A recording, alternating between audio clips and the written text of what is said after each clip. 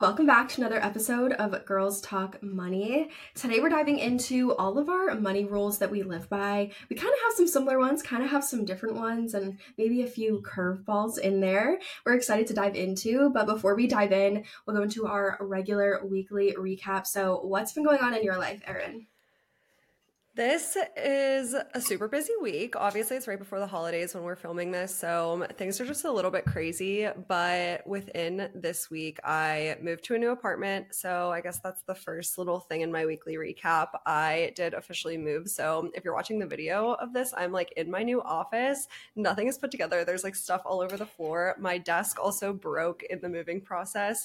So I have this like little tiny desk that was in my old bedroom that I'm using to film today. So I'm just trying to figure out like all of the office stuff. I think that's going to be a January project to really like put the office together and make this into sort of an office slash podcast studio slash I kind of want this to be a space where if I have a guest, they can stay. So it's in the works. I don't really know what I'm going to do with this room yet, but I am loving the new apartment so much. I got a lot put together through the week and everything. My couch is here. My bedroom is set up, getting my closet together and everything like that, and I am loving it. It is so much bigger than my last space. Like I literally feel like my apartment doubled in size. So I had a really good time. Moving was kind of it went fine.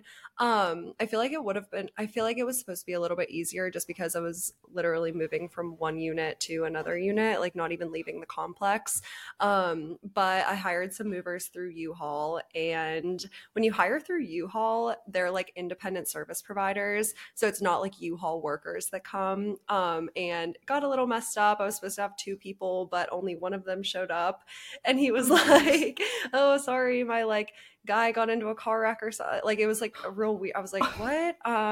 So luckily my boyfriend was there to help, but he had to do a lot more than he intended to. And we ended up recruiting his roommate as well to come Oh my help God. me move. So the three of them just kind of like we're packing this U-Haul and moving all the things. I'm carrying like little lamps and stuff and like but we got it together. It was totally fine. And also my desk breaking in the moving process, I did buy insurance. So they will be refunding me for the desk and I will be able to buy a new one with that. So it's all well and good. That's totally fine. Moving went well, loving the new apartment. My other kind of like weekly recap things going on, I did have my event a couple of days ago. So we're filming on Friday. I had my event on Wednesday. And if you don't know what I'm talking about, I live in Pittsburgh, and on Wednesday, I threw an event. I threw a little like holiday party for women in Pittsburgh, and over 100 people came. I was like so nervous about this. I didn't know I didn't know what to expect.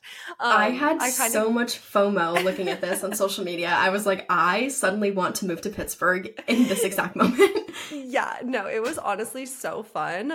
Like I kind of knew we were gonna have a good turnout because I ticketed the event. So over 100 people got tickets.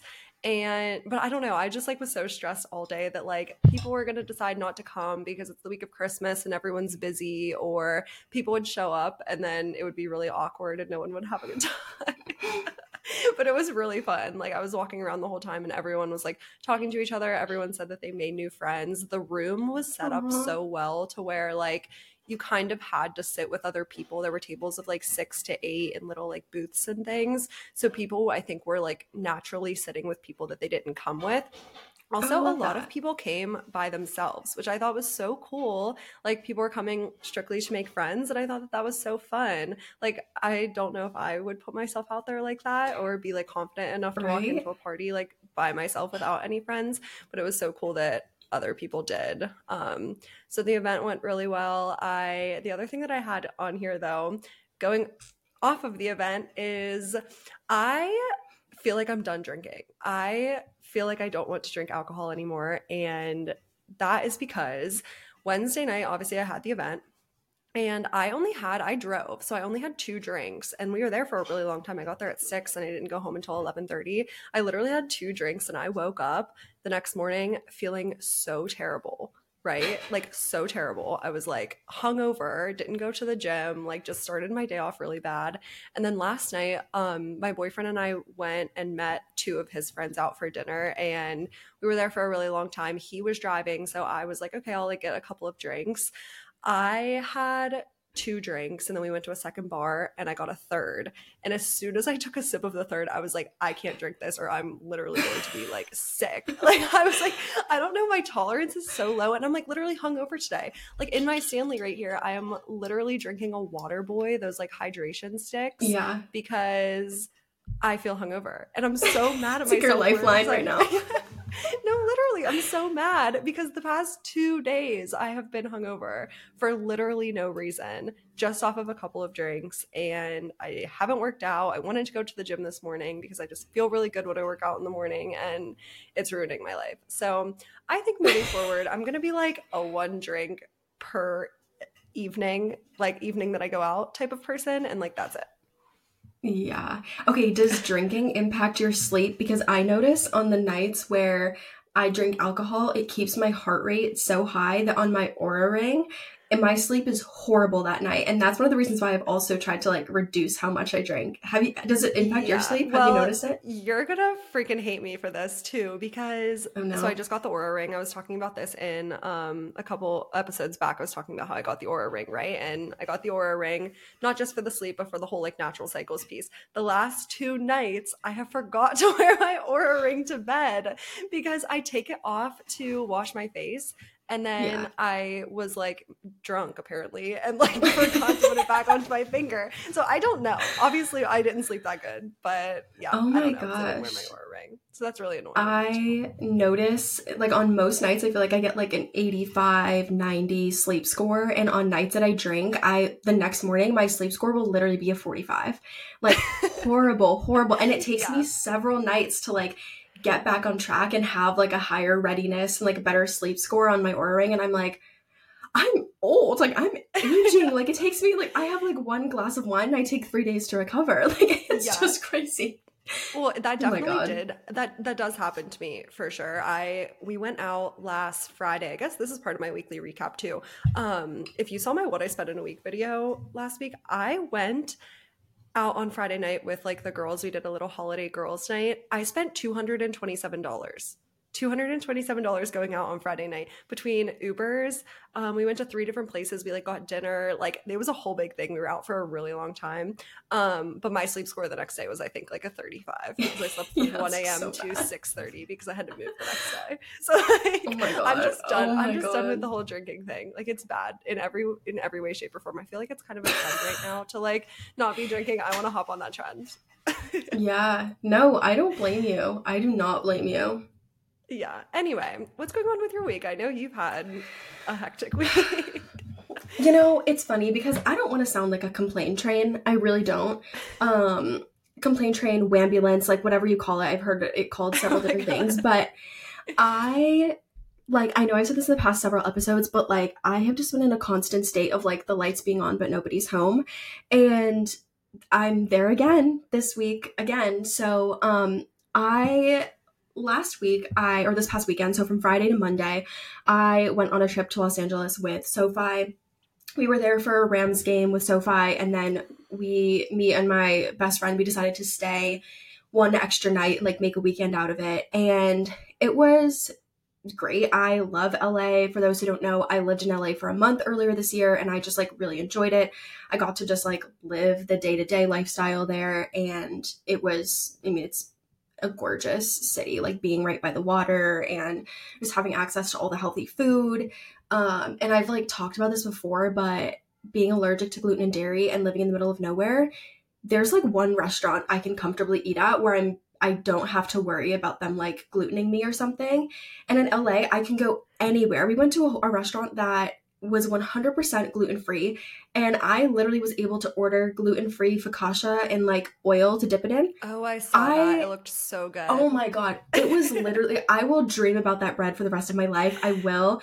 It was unreal. I got like this gluten-free pasta with like a vegan cream sauce, and it was like I will also be dreaming about that pasta forever because it was so good. But just the ability to like walk into a restaurant, any restaurant, and just know that they're gonna have options for me just makes my life so much easier, especially being friends with people who don't have like the same allergies. It just it really is just like one of those like mental load things that I just don't have to worry about when Yeah. I'm there.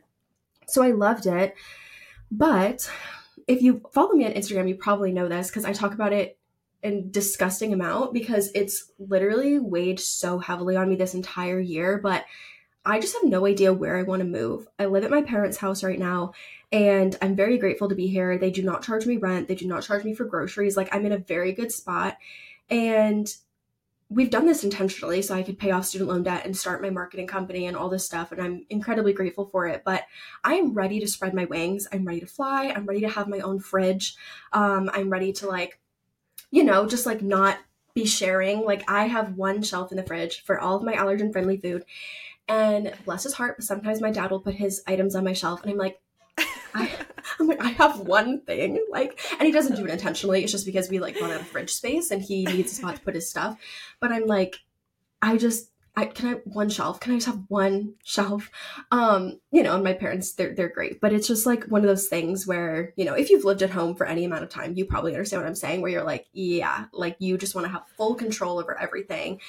And I'm at this point though where I was like, okay, well, I'll move to LA. Then I was like, you know what? I don't know if I'm ready to make a cross country move. I have anxiety and moving any physical location is a big trigger for me.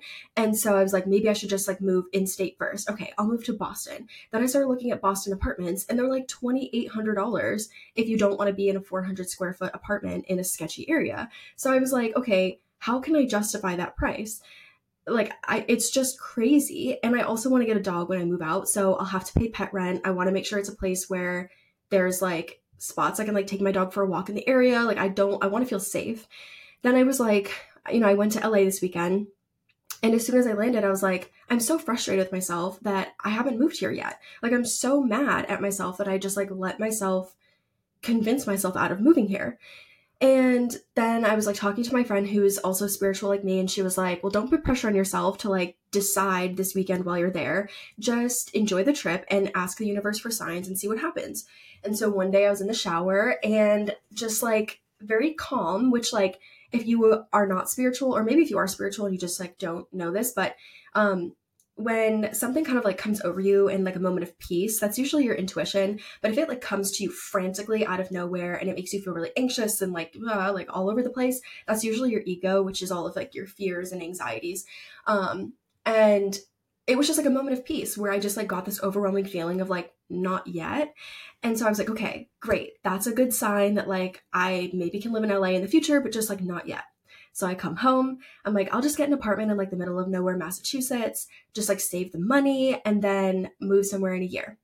Well, guess what? Apartments in the middle of nowhere, Massachusetts are literally still expensive, or they have horrible reviews. I was like, right. Oh my God, I found this one that was 2-bedroom, 2,400, cute area. Turns out down the street is where all the people who are experiencing homelessness stay. And I have no issue with people experiencing homelessness. Let me say that, right? These are people that do not have access to the resources that they need. And a lot of these people end up in these situations due to things like drug addiction or mental health issues where they're not getting the support that they need. So I have no issue with that. However, as a single woman who's probably going to have to walk her dog and take it out to the bathroom at midnight, I need to feel 100% safe where I am. That's just a must. And unfortunately, severe mental health issues and drug addiction can cause people to have somewhat erratic behaviors that I can't control. And I can't, like, you know what I mean? It just will make me feel unsafe. And so I'm like, okay, like what? So I started finding a couple other units, but same issue. They are not in great areas, or people were saying that one of the places, the windows are not insulated properly. So their heat bill every month is $300 just for heat, not the rest of their utilities. And I'm like, okay, so then you find an apartment that's $2,400, but then you're paying $300 a month for just one of your utilities. You still have pet rent. You still have like everything else. It's just, so I'm like, I'm just feeling you should just come to Pittsburgh. Honestly, I'm like, y'all have it good over there. Y'all have it good, really okay? Good. Yeah. The fact that you have the 2-bedroom, you have a 2-bedroom for $1,800. I'm like, yeah, I will say, I would get a shack. I would have a literal 400 square foot shack. Yeah, no, you actually would. The only reason why it's $1,800 is because I moved in the winter. I think if I would have moved like in the summer, it probably would have been like 22, 23. So it's a hack for sure. Which is like Yeah, that's why I'm also trying to move right now because the Yes. prices in Boston go up so much in the summer. It's actually insane. So I'm like, I Hmm. feel this pressure to make a decision soon. And I'm also just so ready to have my own space. But I don't know. I will say which is something else I wanted to bring up in my weekly recap, is the past couple of months I have been, well, this entire year I've been challenged a lot. There's been a lot of like mental health things going on, and a lot of this is a little silly story. Maybe I'll share the full thing one day. But I had a therapist. I don't think I've even told you, but I had a therapist for, I want to say it was like a year and a half. And I thought that like I was making progress. We were doing good things, whatever. Turns out he was an absolute creep. And he basically ended up following me on Instagram. He was like hard eye reacting to my stories of myself. And he kept telling me I didn't need therapy. And I realized I think the reason he was doing that is so that I would no longer be in like a patient therapist relationship. So his advice to me would also be very sketchy, Oh like my very sketchy. gosh. Yeah, did I never tell you about this? Oh my god. No. He One time I was dating this like really really toxic man, and his advice to get this man to like be nice to me was to seduce him. So I was like, okay. Obviously I'm not working with him anymore. But basically, yeah, during that time frame, that year and a half I was working with him, I thought that like I like trusted him. So I was like, okay, like I'm doing what I need to be doing. But turns out that everything I thought I was processing in that moment, I didn't actually process through and like actually work through on a like neuroscience level. So now everything that I spent that year and a half working on, I'm having to rework on and like rehash with my therapist now, which is obviously a lot to on top of the things that I'm like having to just rehash that's happening this year. So it's been quite a tumultuous year. And I feel like my mental health has just been like it's been a little interesting the past like couple months. And I think I'm definitely hitting like a point of like teetering on burnout at this moment. And we're filming on Friday, December 22nd, and I'm out for the rest of the year. And I literally cannot wait to not think about work or any responsibilities for the next week and a half. I need that so much. And I'm hoping that when I have that downtime, I will feel better about the moving saga that has been going on Mhm. this entire year. But it's just Yeah. so overwhelming to like figure out what to do and where to move. And I know that I'm signing a lease for a year and it's not the rest of my life, but it's still a year. And like, that's a lot of time to be somewhere that Yeah. maybe I don't like. Or if I'm going to pay thousands of dollars to pack my life up and move across the country, I want to make sure it's the right choice. So I don't know. It's just, in I sum, sort I'm a of mess. feel I sort of feel like LA might be the move for you. Like I feel like you get so excited every time you talk about it, and also just like thinking through the whole dog thing. It is really hard to Hmm. move in general, but it is also really hard to move with a dog. Like Yeah. maybe it might be better to get the dog out there. You I know what I know. One mean? thing I've tried to like think about is, do I want to like go straight out there living from my parents' house, like go into moving on Oh. my own 3,000 miles away? Or would I rather just like move out, start renting here, get my feet wet on like in the idea of like living on my own? Because I lived by myself for 3 years in college, but it wasn't an apartment, it was in a single dorm when I was an RA. So I haven't had that experience of being in an apartment by myself. And so part of me is like, should I just kind of do that, get my feet wet, and then like use that year to like put my head down and just like grow the hell out of my business so that the cost of moving across the country is like a drop in the water, and or drop in the bucket, I think is the expression. And then it's like, you know what I mean? It really doesn't matter. Like I'm Yeah. like, oh, whatever. I can get any apartment I want in LA type thing. And that's just like, I don't know. But I also started reading this book last night called I think it's called 4,000 Weeks Time Management for Mortals. It's not an actual time management book. It's about how if you live to be 80 years old, you only live 4,000 weeks. And so, which that shook me. I was like, I hate that. That sounds horrible that I've already lived like 1,000 something weeks. Like, I don't like thinking about that. But it was basically saying how like a lot of people will end up waiting until everything is perfect to like live their life rather than just like getting a move on with things. And so last night I was like, all right, screw it. I'm like, I'm just going to get a move on. I'm going to pick a damn apartment. I'm going to move in because I'm wasting time. And I'm like, the more I delay this, the more I delay moving to somewhere that I love. Like, I'm like, just pull the fucking trigger, Grace, and like get a grip, put your big girl pants on, pick a unit, sign the lease, and go. Like enough of this like anxious bullshit. Like just fix that, fix your anxiety, fix the depression, and just go, girl. Like I don't know. I'm done with myself. I've had enough of myself, really. I really have.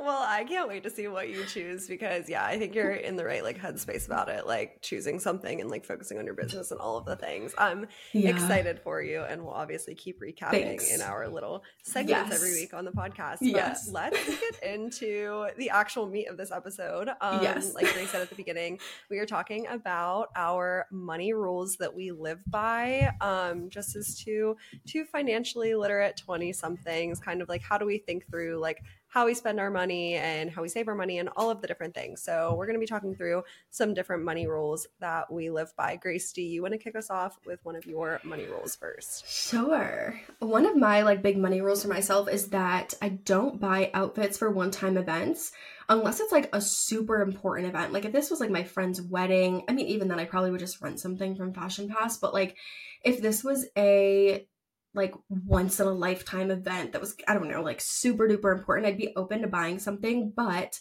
I got to this point where I was just like, why am I buying outfits for one time things? I remember buying dresses for like sorority events in college, which was ironic because I didn't even enjoy being in a sorority. So like why I would do that, I don't know. But I feel like there's a pressure to like always have something cute to wear, especially when it's a one-time event, there's gonna be like a photo op at. But I've honestly just found it way better to rent on Fashion Pass. I rented most of my outfits for the past weekend, like my trip to LA. I rented this really cute jumpsuit. On my birthday, I rented a really cute like corduroy dress, and like I ended up with really cute outfits, but I didn't have to pay for them. And both those items would be like $200 if I bought them full price. And that just seems like stupid to me. I'm just not someone who like values fashion in that way. Mm. And I also know that a lot of times the outfits I'm gonna wear for that one time event, like that jumpsuit, I'd wear it like once a year if I bought it. And that's just not worth it to me to do that. So I try to just be realistic about, even if I'm like, oh my God, I want to have like a really cute outfit. Like, I mean, no, get on Fashion Pass, rent it. Like, you do not need to buy something that you're only going to wear like once a year. Yeah, definitely. I'm the same way. I rent a lot of things. The outfit that I wore to the event on Wednesday, it was all rented from Fashion Pass. But I also was getting to a point where I was like renting everything. So the only things I had in my closet were like super basic, like neutral. Like if I went out and I had to wear something for my closet, it was going to be a plain black bodysuit. I was getting to that point too. So I do try to incorporate some like pieces in my closet that are like higher quality. I know I'll get some like repeat wears out of them. Like for example, For the sure. shirt that I wore to dinner last night, it's super cute. I wore it in LA too. I've probably worn it like 5 or 6 times at this point. And it's like navy blue and it like ties in the front and it's like satin. It's really cute. It has like a little bit of a print on it. So it's more of like a fun top, and it is something that like maybe I could have rented, but like I've gotten a lot of use out of it. So I do like having some pieces in my closet that aren't rented, that aren't just like a black bodysuit. Yeah, I feel like things I know I'm gonna wear multiple times. Like I definitely have some more like unique tops that are just like a plain black shirt that I know I'll wear multiple times, but something like a dress for a wedding that I can't see myself wearing more than once, I'm like, no, like I'll just rent it. So yeah, that is one of my money rules. What's one of yours now? I feel like a big one for me has to do with credit. So there's a couple things here. One, not spending on credit unless I actually have the money right now. So like not going into a purchase being like, oh, I'm going to put $1,000 onto my credit card because I know I'm going to get paid X amount of money 3 weeks from now. You know what I mean? It's sort of like if the money is in my account, I can spend on my credit card, but knowing that I'm going to be able to pay off that balance in full at the end of every month is really important. I think another thing that goes along with this is kind of like knowing where your money's going so that you can spend on a credit card. This might be sort of a hot take, but I totally think that the only way that you can effectively spend on a credit card without like getting yourself into credit card debt or starting to carry a balance or anything like that is if you know exactly where your money's going. So the reason why I'm able to put all of my spending on a credit card or onto multiple credit cards with that is because I diligently track my spending and I know where every single dollar of my money is going. So I know that I'm not spending more than I'm making in any given month. So not spending on credit unless you have the money, but also not spending on credit unless you know exactly where your money's going. I said the same thing. I don't put anything on my credit card unless I have the money in my checking to pay it off in full, like in that moment. One of my other money rules that I think is like kind of fun or silly is that if I see a small child selling something, I'm going to buy it. I don't do this when it comes to like lemonade stands, like that type of thing, because that I don't like germs. So I get like weirded out. Plus having food allergies, I'm not about to be like, hey, like, is there any gluten in what you're selling? Because that's not what they're like, they don't need that. But when I walk outside of like a grocery store, if there are Boy Scouts, Girl Scouts, if it's children, there are certain organizations I don't support, and so I won't like grab anything from them. But for example, earlier this year, I bought a $25 bag of kettle corn from the Boy Scouts. And when I tell you the bag was like 75% air, I mean that. It was like this bag of kettle corn would have been like $3 inside the store, and I paid $25. But I think, when I was like, oh yeah, I'll buy something, whatever, the two boys, like their faces lit up. They were like, okay, like they immediately went into salesman mode. They were like, we have this and this and this, and it's so good, whatever. And I always think about it as kind of like whenever you have a fundraiser, or we've all had a fundraiser that we've done at some point where we're raising money for something that's like meaningful to us or whatever. It feels so good when someone donates to that and someone just cares, even if it's like just a few dollars. And I think for young kids, when people donate, it just like makes them feel good, and I feel like it's very validating for them, and I want to encourage them to like continue on their little entrepreneurial journeys, or like just continue like trying to raise money for good causes. So if there's a small kid selling something, I'm buying it. I it doesn't matter what it is, I will be buying it. And I like this rule is like, I don't know, it kind of is like because I know I have the money available to do this. Yeah. That's why it's also something that's important to me. You know what I mean? Like that's part of like financial freedom to me, is being able to support whatever cause these kids are supporting. 100%. I feel like that like totally reminds me. I feel like my grocery store does not do that. I used to do my grocery shopping at Walmart all through college, and would always be people outside like selling stuff. But now I shop at, like, annoyingly, it's a little bit more of an expensive grocery store because it's right across the street from my apartment, and I just like the stuff that they have. More than I could go across town to like shop at Aldi or whatever, but Aldi doesn't do that either. I feel like it's just Walmart. Or maybe like your grocery stores do, but I never see people standing outside selling. That just reminded me. Yeah, there's like, they'll be at Walmart, or like we have another local grocery store I'll see them at, but then we have a grocery store in my town that I never see people at. So I think it just kind of depends on the store's rules. Or if I'm at some sort of event, like if I go to a local football game and there's like little Boy Scouts selling hot chocolate, I'm like, sign me up, like whatever it is that they're selling, I'm buying, basically. I love that. That's really sweet. My next money rule is kind of still on like in the credit space. Absolutely no afterpay and no 0% intro interest kind of like credit cards. Those credit cards that are like, 0% interest for 12 months or whatever. None of that. None of either of those things. And the reason why is because think of Afterpay. Like, what are you putting on Afterpay? Like, if you go to the mall and it's $150 worth of clothes, or like $150 pair of shoes, right? And you put it on Afterpay and you have to pay it every month for 4 months or whatever. Your propensity to pay off those shoes is going to decrease so significantly, like immediately after you buy the shoes, right? You are never going to be more excited about the shoes than you are when you were purchasing them 4 months from now, when you were still paying off those shoes. And like, maybe you don't even like the shoes anymore, or maybe like your dog chewed them or something like that. Like your Yeah. propensity to pay is so low at that point.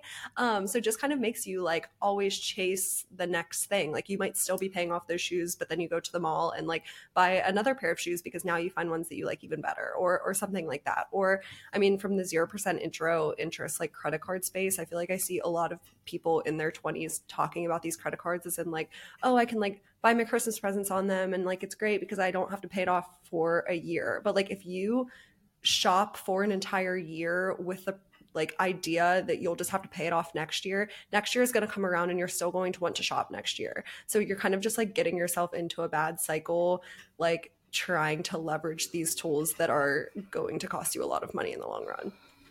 Yeah, I feel like people use Afterpay as a way to justify buying things they really don't need or that they can't really afford. Like if you I mean, if you like need a pair of shoes, like the bottom of your shoes are literally falling off, like you cannot, whatever. Um, and like the only way you can afford them is putting on Afterpay. Like, okay, like you obviously need to have a pair of shoes on your feet, but I feel like I see a lot of people using it to like do a big shopping haul on like Pretty Little Thing, and I'm like, guys, like if you are putting your shopping haul on Afterpay because that's the only way you can afford to do it, like perhaps you do not need to place an order on Pretty Little Thing. Yeah. On the I even saw 0%, that. like, oh, go ahead.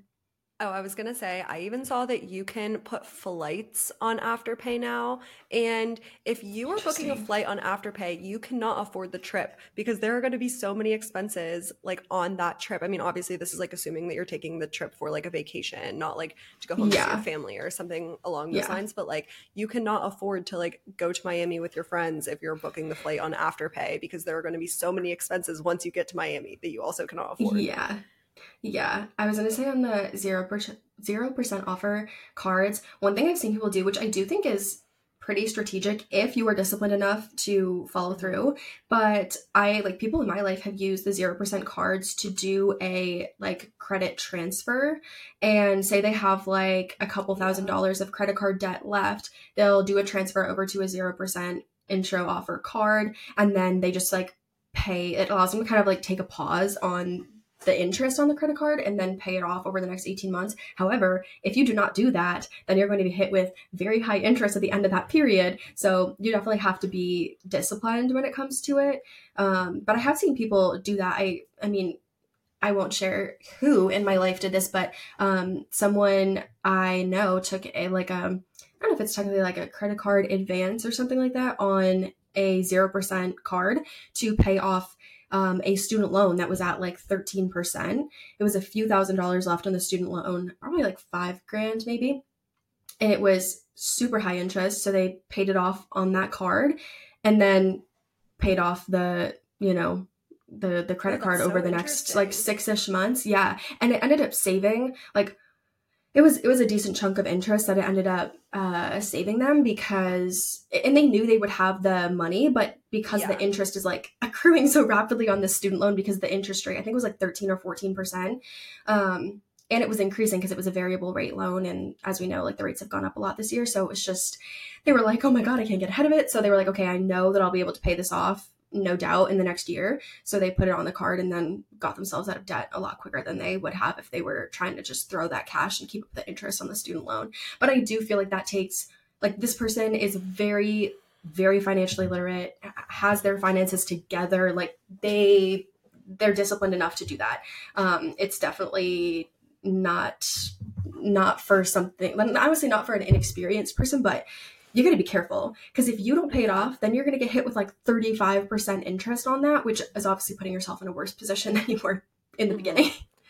Definitely. I also think I've never done a balance transfer, so I'm not totally sure on Me this, but I'm either. pretty sure there is a fee associated with transferring your balance to a 0% Mm-hmm. interest. So it's kind of like There if is. you're going to do that, like make sure that you're going to be able to pay it off by the time that 0% interest ends, because then Yeah. you can end up paying the fee plus all of the interest still if you're like still in the same Mm-hmm. position.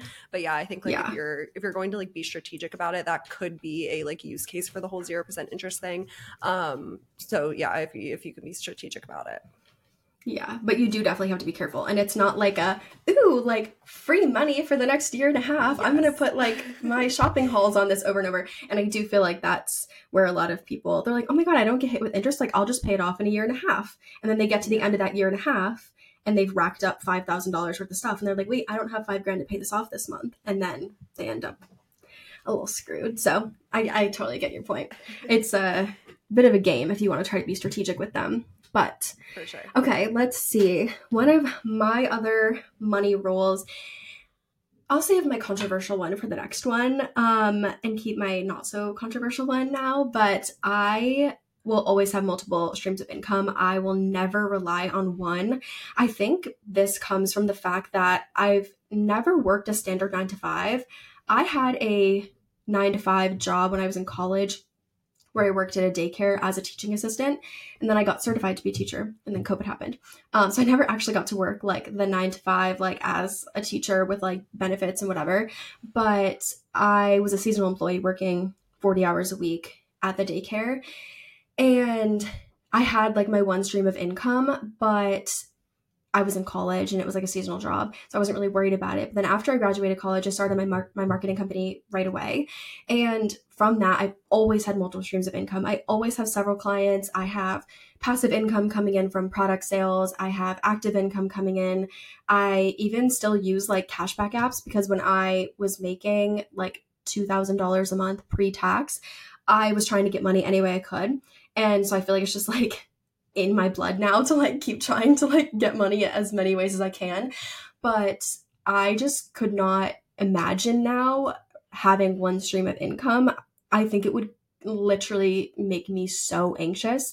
So I will always have like multiple. Yeah, I feel like this one can be considered a little bit controversial because you see all the time on social media, like, oh, you shouldn't have to have more than one stream of income to survive. And it's kind of the debate around like things are just too expensive for us to live right now. And like Mm-hmm. that's a whole other conversation. But it's less about the point that you can't afford to live off of one stream of income. It's more about the security piece. Because even if you have Yeah. like the most steady 9 to 5 job ever and you're a salaried employee and your salary is really great and you can afford to live off of your one income, you can still get laid off. And a lot of people are seeing that right now. Like, I mean, there's people that we know in the Pittsburgh area that have been getting laid off over the past 6 months. And like, if you only have one stream of income, it can kind of be hard to like supplement in the interim when you are like trying to find another main source of income, I guess you could call it.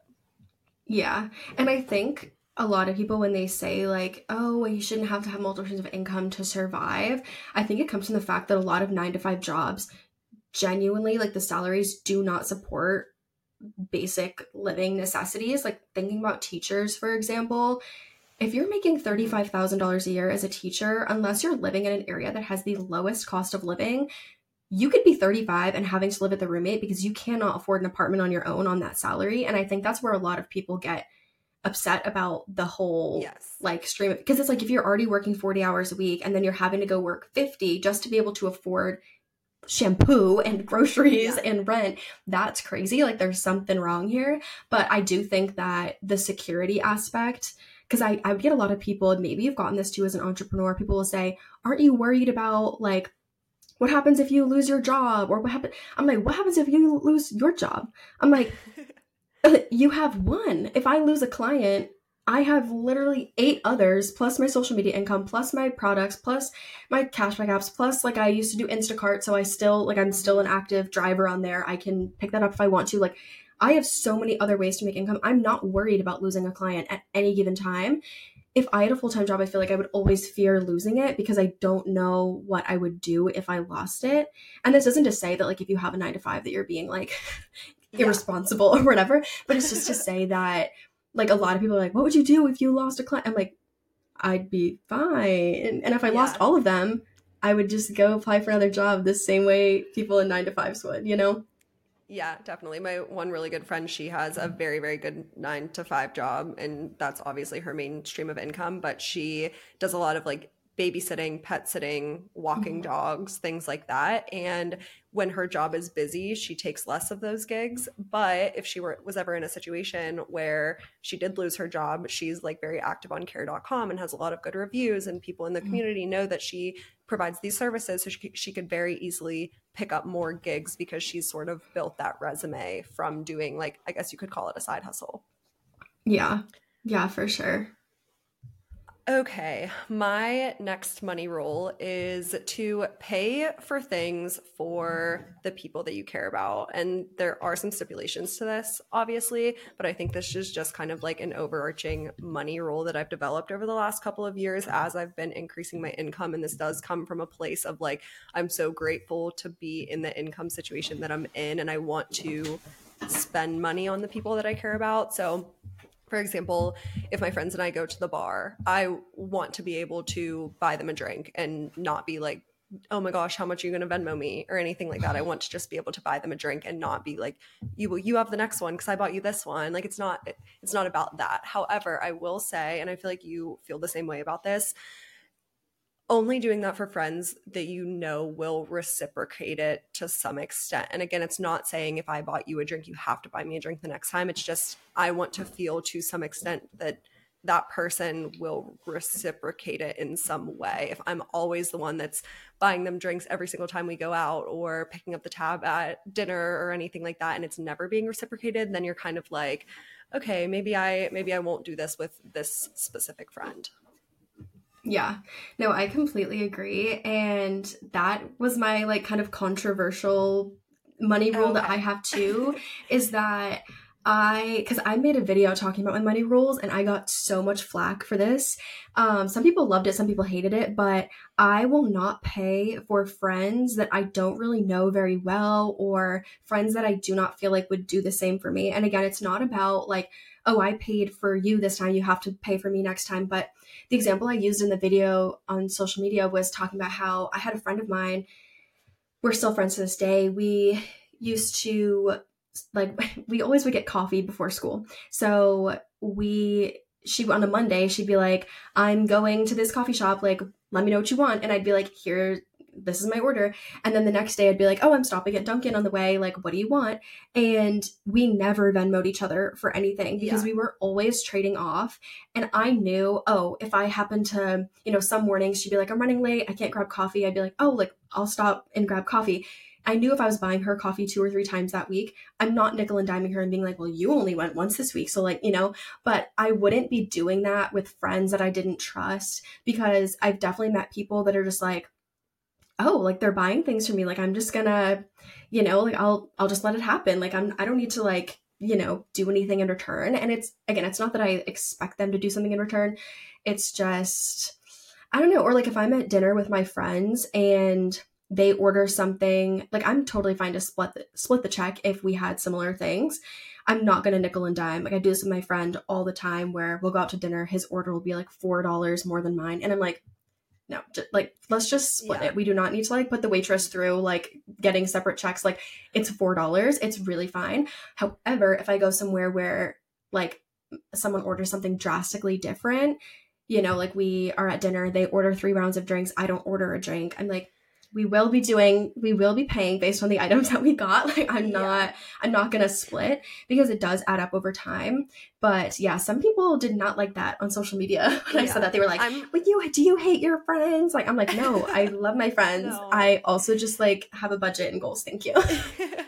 Yeah, I'm the same way about the whole Venmo thing. I think most of the time when my friends and I go out for dinner and drinks and things like that, we split it. But there will definitely be sometimes where like one friend isn't hungry and she's like really not Hmm. needing anything, or one friend didn't get a drink, and then it's like, okay, she pays less. You know what I mean? Like you have to figure Yeah. that out. Yeah. But for the most part, everyone's just kind of like splitting things. And I'm also not about like nickel and diming my friends because I don't think that No. that's like worth it at all. So yeah, I'm like kind of in the same boat. The other thing that I said in regard to this money role is not being 50-50 with a partner, and like in my relationship, my Hmm. boyfriend and I don't split things 50-50. If we go out to dinner, we aren't splitting the check or anything like that. Or if Hmm. we order, I don't even know what other example to use, but we're not 50-50 in that regard. However, I think I actually saw this on social media a couple days ago. They said what's better than 50-50 is one day it being 80-20 and the other day it being 20-80. You know what I I mean? saw this video. Yeah. Yeah. Like one day my boyfriend is spending a lot more money on me than I am on him, and the next day it's the opposite. So just kind of like trading off and keeping tabs, not keeping tabs, but just like me being conscious about like, okay, he's been spending a lot of money on me recently. What can I get him? Can I get groceries and make him dinner? Or let me make sure I pick up the takeout when we order takeout this weekend or something like that. Just not being split down the middle, like, oh, I got takeout, so you owe me $30. Like I'm not doing that. Yeah, I think in certain instances it makes sense to like split, like say you're going to a basketball game together and your tickets are $150 a piece. I'd be like, hey, can you Venmo me for your ticket? Because like that's a lot of money. But I feel like, yeah, for things like dinner, like anytime I've seen anyone consistently, or like if I was like in relationships and stuff, it was always like, okay, you'll grab dinner this time, I'll just like grab it the next time, or like, oh, you just paid for our tickets to the movies, like I'll grab snacks or something, and just kind of trading off that way. Because I always think about it in terms of, if you're seeing someone very casually or just like friends with benefits or whatever, Venmo me, you're my friends with benefits, like, you know what I mean? But like in terms of like, if this is a long-term partner, if I'm going to like, I don't know, if we're dating for a long time, let's say we get all the way to the point of marriage, I am not going to be like, oh, like I bought like our daughter Susie shoes, so like you need to Venmo me like $15 for her shoes. That, I'm sorry. Like I know, like, and I have seen couples that do this, because you know how on Venmo there's like a little when you first log in, it's like the explore feed or whatever. So apparently it's based off people you have in your contacts. And this is like silly. I have nothing against these people at all, but there were some people that happened to be in my contacts, I guess, from like forever ago. And I, on my homepage, it was literally just their transaction. And it was in the same day. Like it would be like on Friday, it was like in the morning, groceries, like lunch, coffee, like literally everything. Like, and they were going back and forth. So it was like, he would request her, she'd request him. And I'm like, guys, why don't you just do like a running total at the end of the day and do like one Venmo back and forth? Like, why are we? And I'm like, you know what though, if that works for your relationship, you do it. But if I had to Venmo my partner, like literally, it was like literally 5 times back and forth. I'm sorry. This relationship's probably not going to work out. I mean, that couple's very happy, but I'm not saying they won't work out. I'm just saying for me, it wouldn't work out for me. For sure. I'm the same way. I will say in my last relationship, we lived together, and I think that makes it a little bit different. The only things that we would Venmo each other for were, I did the grocery shopping. I like the grocery store. I like to do the grocery shopping. So I would go every single week, and it would be like $150, and he would Venmo me half for that every single time. Which I think is very fair. Yeah. Like I'm not buying all of your groceries. Absolutely not. No. And then utilities were like the other thing. But other than that, we're for not sure. Venmoing each other. Yeah. And like rent, if someone's paying like the rent, it's on their card and like you Venmo them, like that's fair. I think the larger things are fair. I think where it's like gets a little like funky to me is I'm just like, I am not going to Venmo request you if I pick up coffee for you and I. Or like if we're gonna go on a date, like we don't need to split it. Like you grab it this time, I'll grab it the next. Like unless people are in a situation where they're like living paycheck to paycheck and they're like, hey, I can afford like a $20 dinner, but I cannot afford a $50 dinner. So do you mind Venmoing me for like, of course, that's fine, you know? But yeah, I don't need to Venmo request you for the coffee that you bought this morning. I don't. Okay, let's see. One of my next money rules, forgot what we're even calling these. This is kind of like an interesting one. I guess it's like a less like concrete one, but if it creates a core memory or it's something that I feel like is an experience I'm going to look back on, I will be open to splurging on it. I feel like this was something I tried not to splurge on. Like I would try to cut corners all the time, but now I'm like, you know what? Some of these things, like this trip to LA, my friend that I took, we've never traveled together, but we've been friends since the 8th grade. And we came out of this trip so much closer. We have so many inside jokes now. We literally were joking about how we felt like it really took our friendship to the next level. And had I been like, no, like I don't want to like go to this restaurant that he wants to check out that's literally across the city and cost us like $60 in Ubers to get to. Like if I tried to be cheap about it, we would have like missed out on those memories and those like moments, and that's not worth it to me. I feel like it just makes sense to splurge on those things. Or for example, I went to a Celtics game with someone a couple years ago who was given tickets, so I didn't have to pay for it. But after going to the game and sharing that with him and like that experience, I would definitely pay and like splurge a little bit on a ticket because of how much I enjoyed that experience and the ability to like share that with someone. I took my dad kayaking earlier this year, and I'm not like a kayaker by any means, but I paid for like this guided kayak sunset tour for him because he actually just retired today. Today was his last day of work ever. He just went in to like pick up his belongings and say goodbye. He already came home today. Yeah, he was only at work for a couple hours. I'm so That's excited so for him, sweet. but I know I'm like, it makes me feel kind of sad. Like I'm like, oh my god, it's like bittersweet. But he had mentioned that he really wanted to try kayaking in retirement. So I was like, okay, cool. I'll spend the like $100 that it is to take him on this, hour-long sunset kayak tour so that he can check it out and see if he likes it, if he wants to, kayak in retirement. And I feel like those were things that I would be like, $100 for like an hour-long experience, like that's so much money, whatever. But like, now that I'm making more too, the value of the dollar kind of shifts a little bit. Like I'm like, okay, it's $100 like to make a memory with my dad that we're gonna hold on to forever. It's 100% worth it. So I don't cheap out on those things anymore. I really try to push myself to splurge Yeah. and make the memories. I'm the same way, and that this doesn't necessarily mean like, okay, every month you need to like take a trip with your friends and stuff, but you do kind of Mm-mm. correlate like memories with trips. And one of my favorite Yeah. memories from this year was in March. 8 of my friends, we all went down to Miami for like a girls' weekend. It was the best time, and these were girls that I was close with a couple of them, but we left literally all 8 of us were so close, and it was so fun, and we literally still talk in our Miami group chat to this day because it Aw. was just so fun. So yeah, I'm the same way, splurging on like events, experiences, memories. They don't all have to be like huge vacations. You could definitely do more budget friendly things, Yeah. but splurging on the experiences for sure. Let's Yeah, for see. sure. My next one is around like the topic of impulse spending. So I don't have like a hard and fast rule on, like, some people will be like, oh, if it's over $50, I have to wait X amount of time before I buy it or whatever. And I don't think I have Hmm. anything like that in my head. But what I have done over the past year, which I think really helped the whole impulse spending thing, is I have a note in my phone called my to be bought list.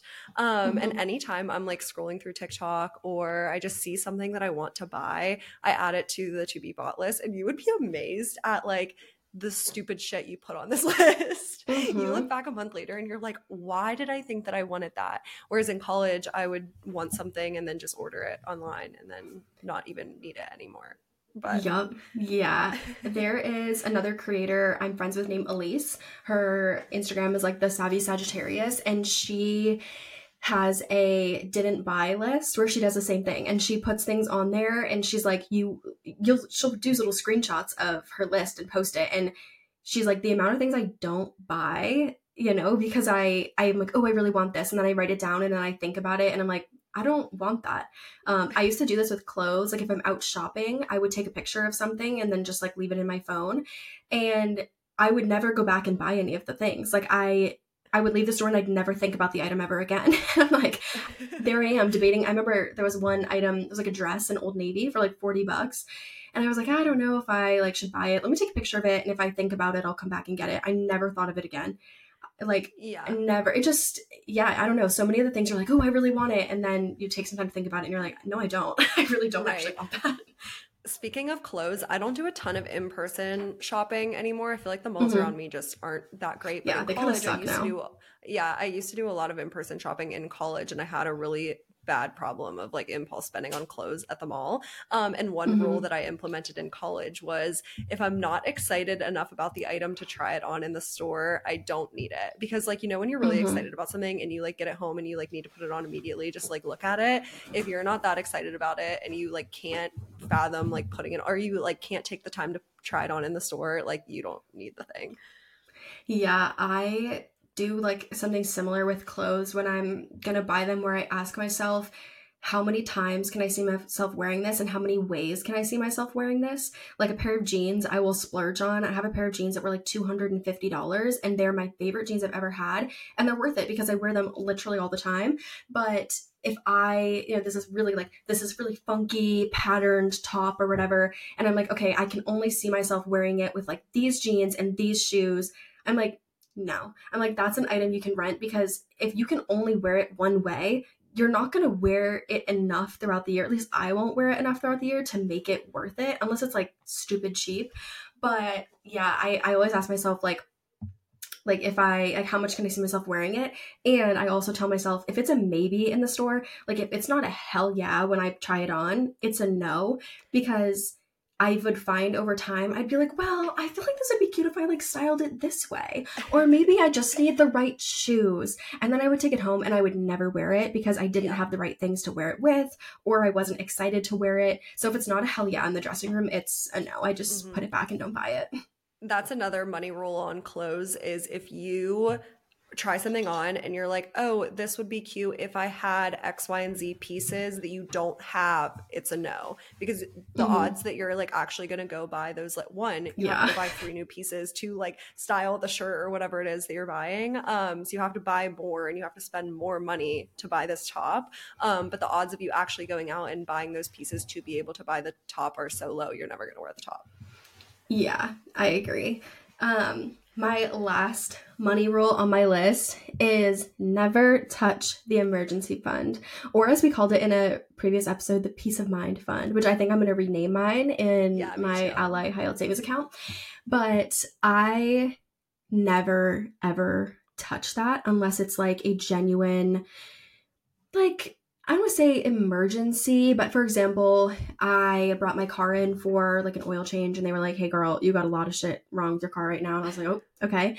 And this is a place I trust. Like they've never tried to pull one over on me, but I had to get a couple things fixed. It was like a safety issue with my car and it was like $700. So I pulled that money out of my emergency fund because it was later in the month and I didn't have enough. If something happens at the beginning of the month and I can change my budget around to accommodate that expense, I will. But it was the end of the month and I was like, I've already spent in alignment with my budget. So I don't have, like, I had enough left in my budget to pay that, but I would have had to like not invest that month or not like pay some of the bills that I needed to pay. So I'm like, okay, I'll just pull it from my emergency fund and I'll put the money back in there. But I am not touching that under any circumstance unless the world's falling apart, the sky's falling, there's a crisis. Like I'm not like I have the money, so I will take, nope. I am way too anxious. Yeah, yes, exactly. I am such an anxious girly. My emergency fund is like more than it needs to be, and I still don't feel like it's enough. And to me, it really is about having peace of mind. So the lower it goes, it stresses me out. So I will not touch that unless there is an actual dire emergency.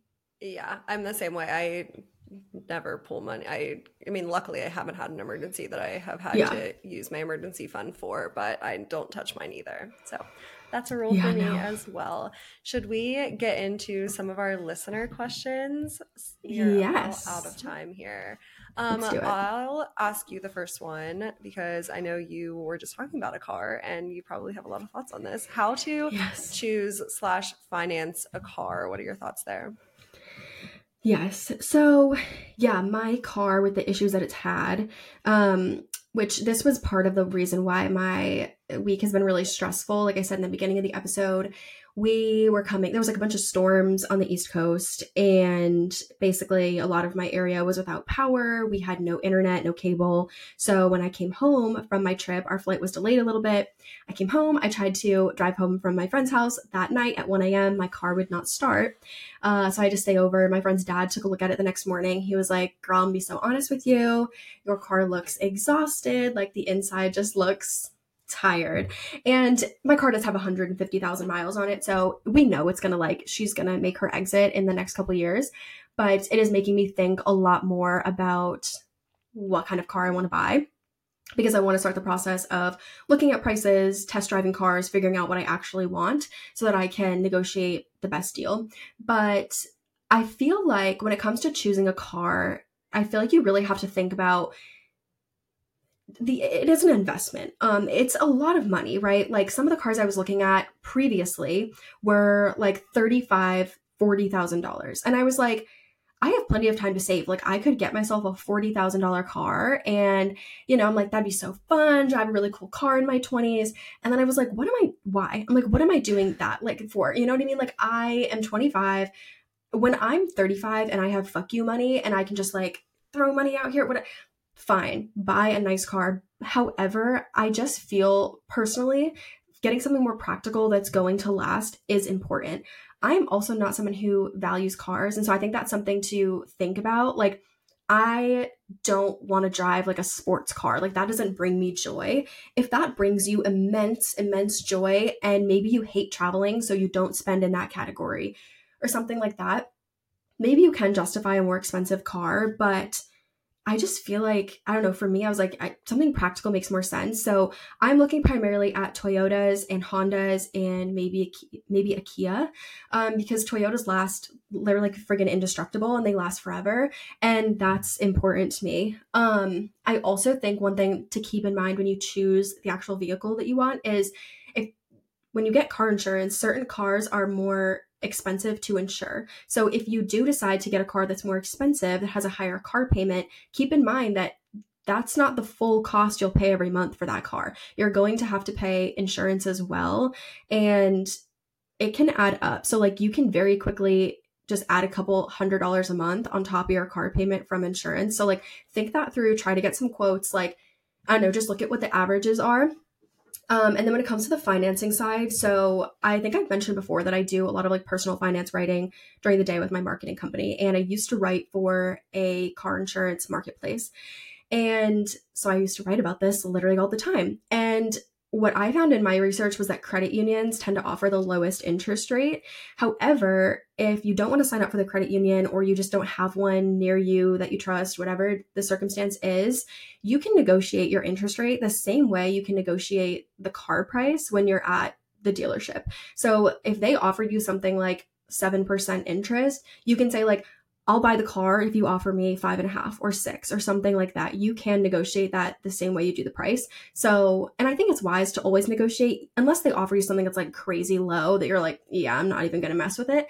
But car salesmen want to make the sale. So they're open to negotiation. So try a credit union. And there also are marketplaces where you can look at different insurance prices. So you can put in like the make and model of the car, your credit score, etc. And then it will show you what rates you pre-qualify for at a bunch of different lenders for car loans.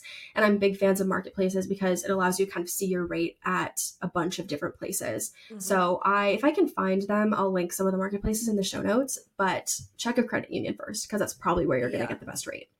My car loan is with a credit union. The reason why is at my first job out of college, I was working with a government agency and I was a bank examiner. So we like regulated the bank. Mm-hmm. So we were not allowed to have any products with banks, if that makes sense. Like I could have a credit card and a primary mortgage, but other than that, I wasn't allowed to have like a car loan. I couldn't go to Apple and finance a phone. Not that I like wanted to or anything, but like I couldn't. Yeah, there were like so many different things that I could not do. That's crazy. With that. And obviously I don't work there anymore, obviously.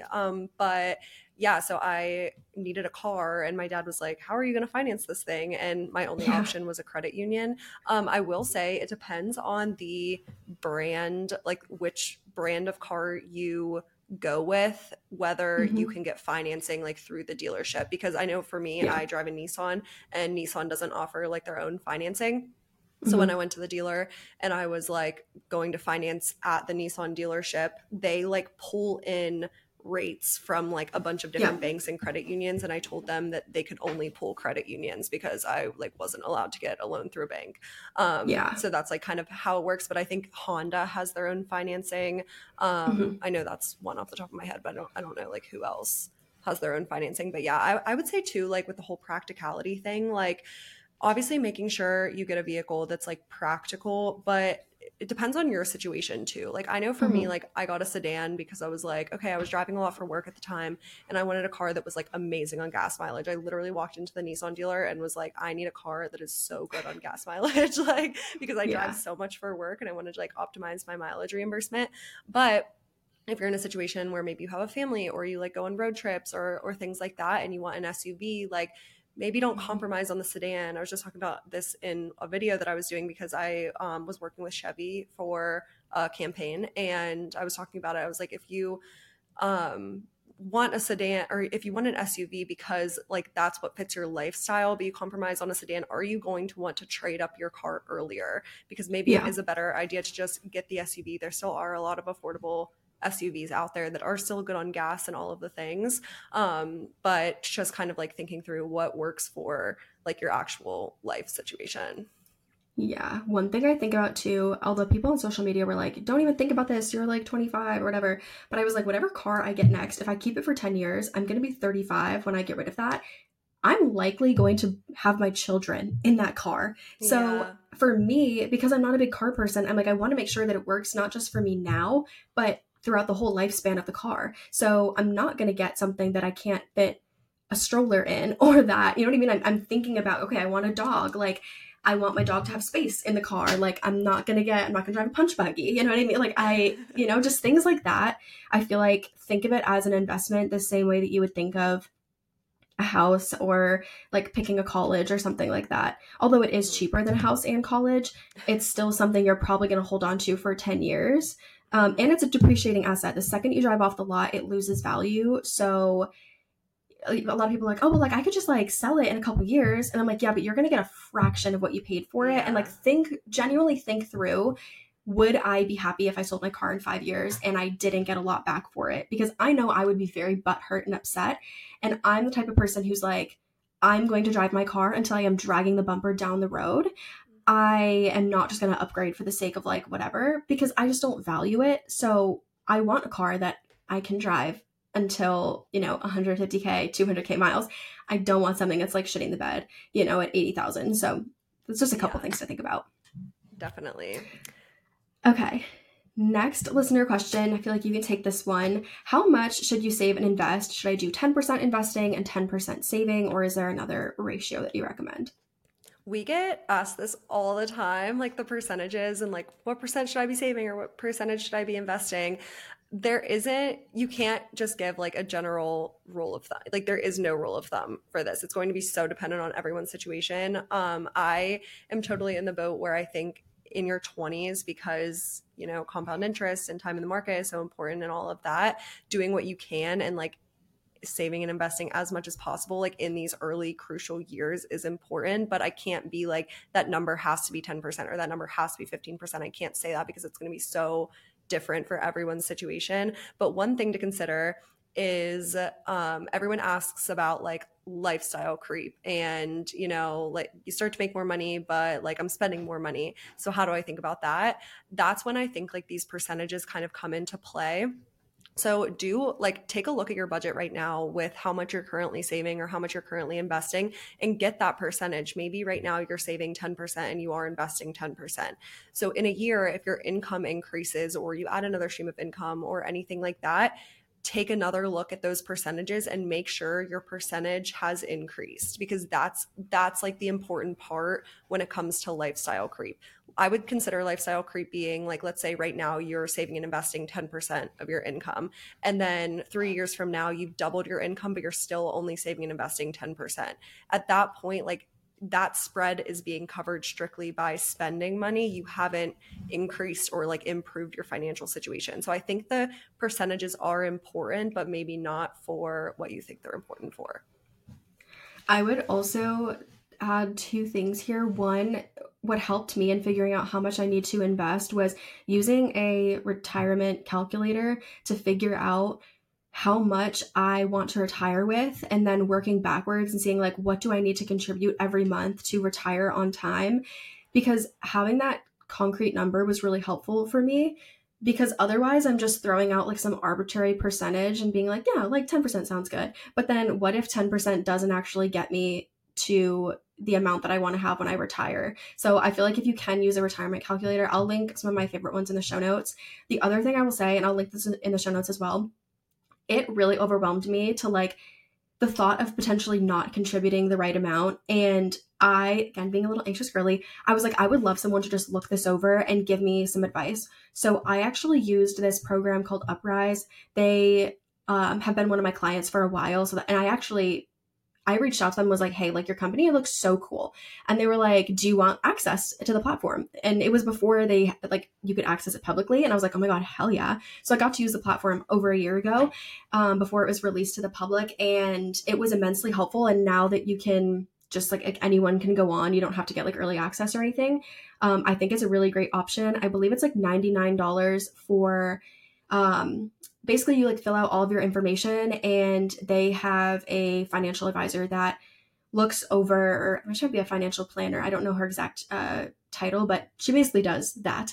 And she will look over your entire situation and create a plan for you. So she was able to say, okay, you make this much money right now, assuming that you want to live on X amount in retirement.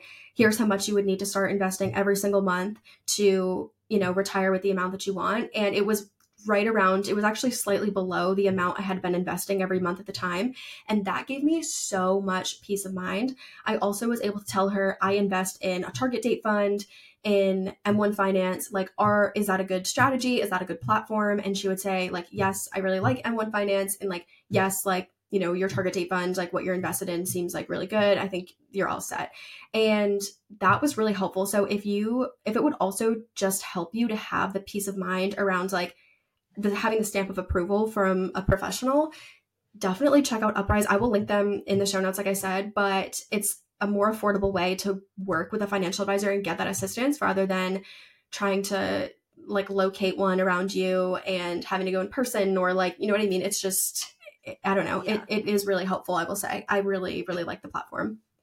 I love that. This last one, I'll just answer really quick because we're fresh out of time. We just filmed an episode a couple weeks ago talking about like how influencers make money and our different streams of income as content creators and all of the things. And we briefly touched on taxes in there, like taxes for influencers and different things like that. And we got a question in Spotify, which please continue leaving us questions in Spotify. We love getting questions in there, and we tried to incorporate those questions into this listener question segment first. So that's a really good place to leave questions for us, or DM us on Instagram with some questions as well if you don't want to leave them in Spotify. We got a question asking, can a new phone be a tax write-off, coming from like the How Influencers Make Money episode. I just got a new phone and I wrote it off through my business because I use it literally every single day for work. I film content on there, edit, do all of the things, my emails on there, everything like that. So for my business, like my CPA told me that I could write it off. I think people's situations are going to be different. It definitely depends what you do for work, how you make money, what your like income situation looks like. But I did write my phone off, and my CPA told me that that was totally fine to do so. We can actually film and like an entire episode on taxes if you guys are interested, maybe like different things we write off for our taxes, how we kind of think through that. What our tax like planning strategy and process looks like. Maybe we can even bring my CPA on to the episode. I think that would be really fun. He's awesome.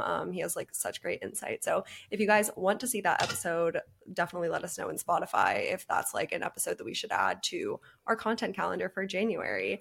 But I think that's the end of the episode. This was a really fun one. And it's right before the holidays. So I know we're excited to take some time off, but we'll still be posting episodes every single week moving forward. So thank you guys for tuning in, and until next week.